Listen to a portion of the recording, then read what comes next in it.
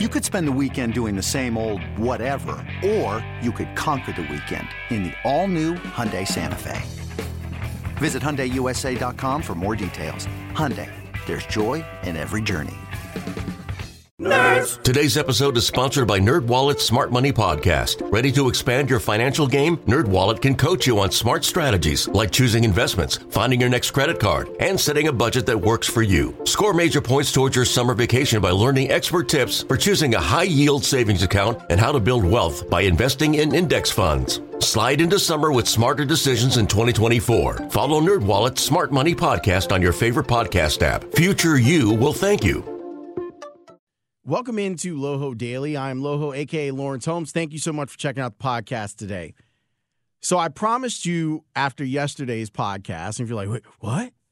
Go back and listen to my game reaction podcast. I promised that I would go back over the Bears game and try to figure out if my notes on Mitchell Trubisky were accurate.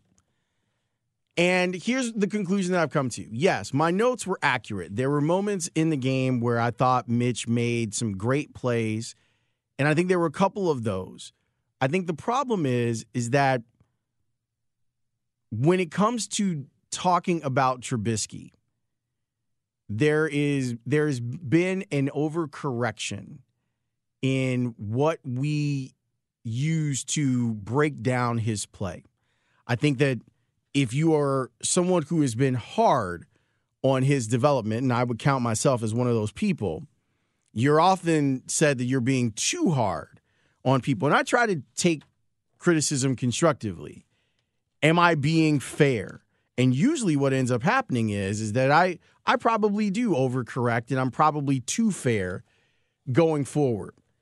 What I mean by that is, while yes, there were plays yesterday where Mitch played well, and there were throws that he made where you go, wow, look at the arm strength.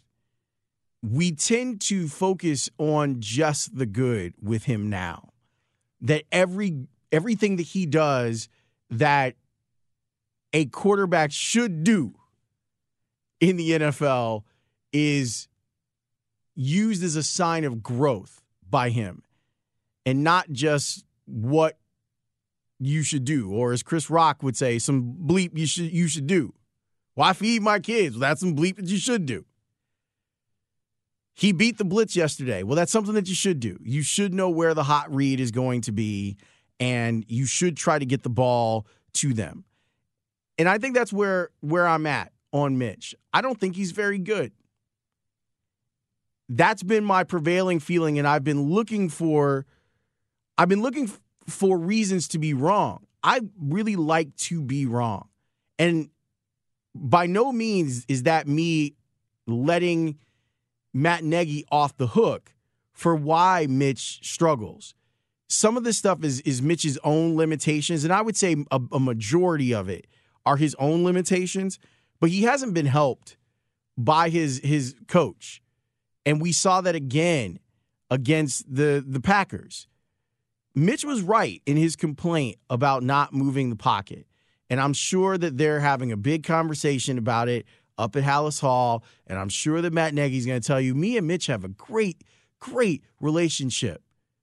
That relationship hasn't allowed for the quarterback to feel completely comfortable in what it is that your offense is doing. And what that offense is doing is averaging 18 points a game, which is not going to be enough to be a winning team in this league. My guy, Joe Ostrowski, Joe's been on this for a long time, and I really appreciate him giving the year by year just so we can really talk about this in plain terms when it comes to what Matt Nagy is all about. If you look at the most recent play callers for the Bears, look at the numbers. Mike Martz, so this is 2011. So what Joe did was break it down into year 2 through 14 games. Mike Martz's teams were averaging 22.5 points a game. Mark Trestman's team, remember, that second year was a disaster. Mark Trestman's second season, 21.1 points per game. Through year 2 for Matt Nagy, 18.3 points per game.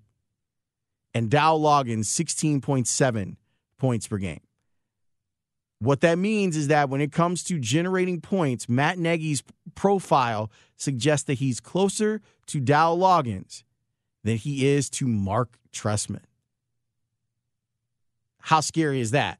Now if we go yards per play, of these four guys that we're talking about, the most recent play callers that the Bears have had, Mark Trestman's yards per play, and I've been told that you want to be about 5.3 and up.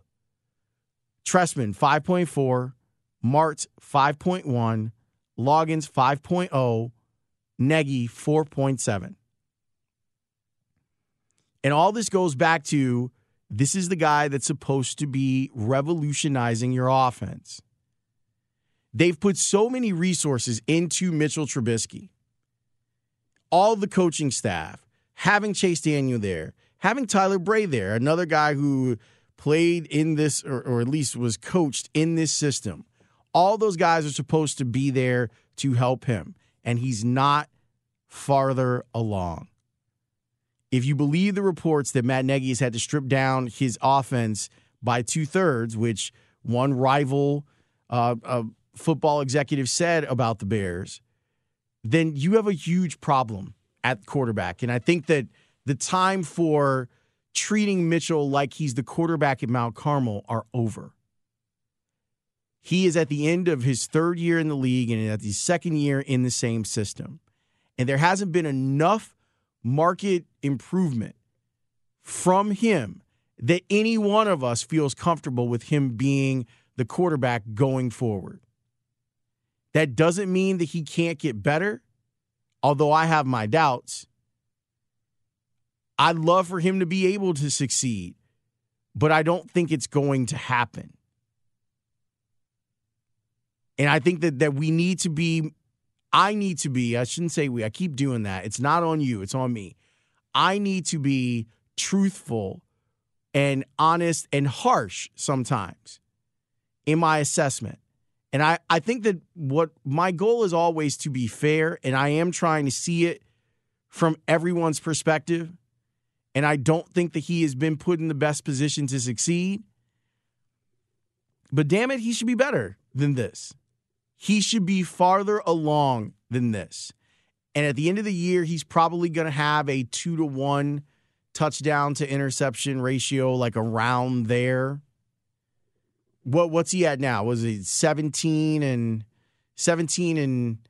10 right now for him, where he's thrown for 2,800 yards through week 14? And yeah, there are the games that he missed. It's not enough. When we talk about quarterbacks, I do think that we idealize the position, and we do make it unfair for a lot of these young guys to succeed because the standard of great quarterbacking is so high. You look at what Tom Brady has done, and most of us saw all of Peyton Manning's career. You're seeing Drew Brees, which is someone that they keep bringing up, that the Bears keep bringing up. I will tell you that I don't think that the quarterback of the Bears has the same quarterbacking aptitude that Drew Brees has, even though he might be more physically gifted. And that's in question, too, because Drew Brees' accuracy is an athletic skill that I find is not easily duplicated. Go watch a video. I'm telling you, there's tons of YouTube videos of Drew Brees doing stuff with the football where you're like, what? How is he more accurate than an archer? And yet, he is in some cases. I think that the what we think of what great quarterbacking is, that level is so high that it's hard for any of the young quarterbacks to live up to it. Some guys, it takes a while. Maybe Mitch is one of those guys. If I'm being fair, I have to offer him that he could end up looking like Ryan Tannehill looks right now with the Tennessee Titans. I don't think that that's what's going to happen to him. I do think that he's a guy that's going to bounce around, and a lot of people are going to be tantalized by his physical skills, and he'll never fulfill whatever the promise was. That's the other part of this. Ryan Pace put a target on his back because they didn't just draft him at number 3. And if they would have drafted him at number 3, I would be more apt to go, you just made a bad pick. It wasn't just that. They doubled down on it. They traded picks for it. And didn't really look closely enough at the other quarterbacks who were available at that spot. And I'll never forgive Ryan Pace for the stuff with Deshaun Watson.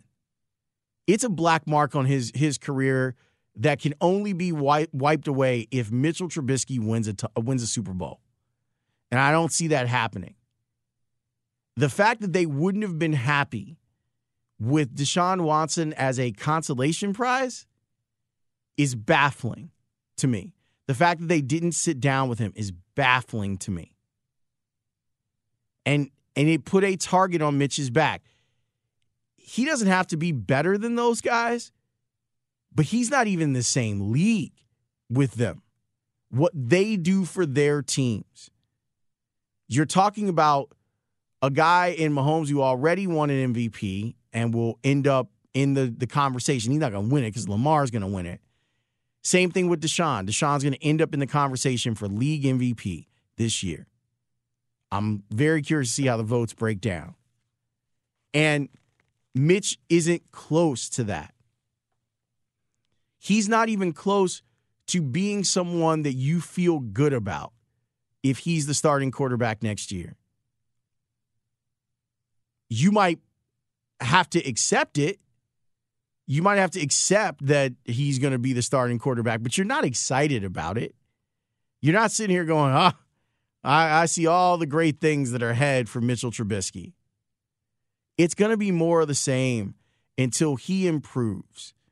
And that improvement that he has to make has to be far beyond the glimpses that I've seen throughout this season.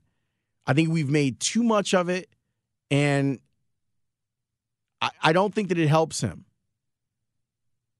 I think that there should be a higher standard for what you're expecting the Bears quarterback to do, and he hasn't lived up to it. The standard should be higher for Nagy, too, because of the reasons that Ryan Pace said he hired him.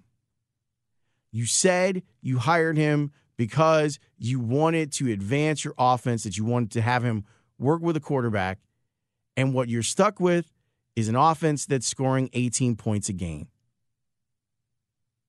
You're stuck with an offense that scored 13 points in Lambeau. Not good enough. In the 2 games that the Bears have played against the Packers this year, the Packers have averaged 15.5 points.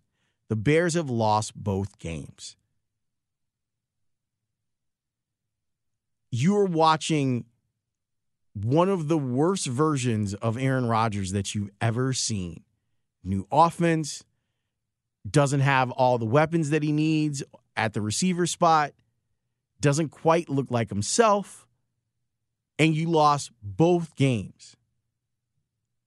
Which of these scenarios are you more confident in? That even at 37 or whatever Aaron Rodgers will be next year, he'll be better in year 2 of the system that Matt LaFleur runs versus your optimism about Mitchell Trubisky in year 3 of Matt Nagy's system. If I asked you to bet, you know which way you bet. I appreciate you listening. We're going to keep on this throughout the week. I might get into some other stuff. Like I might talk a little bit about Watchmen and some other things because the Bears season, for all intent and purpose, is over. Did I say that right? Or is it all intents? For all intents and purpose is over.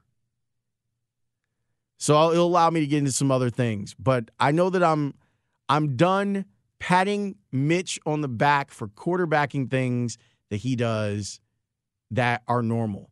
It's like you saying, man, Lawrence did a great commercial read. I'm supposed to do great commercial reads.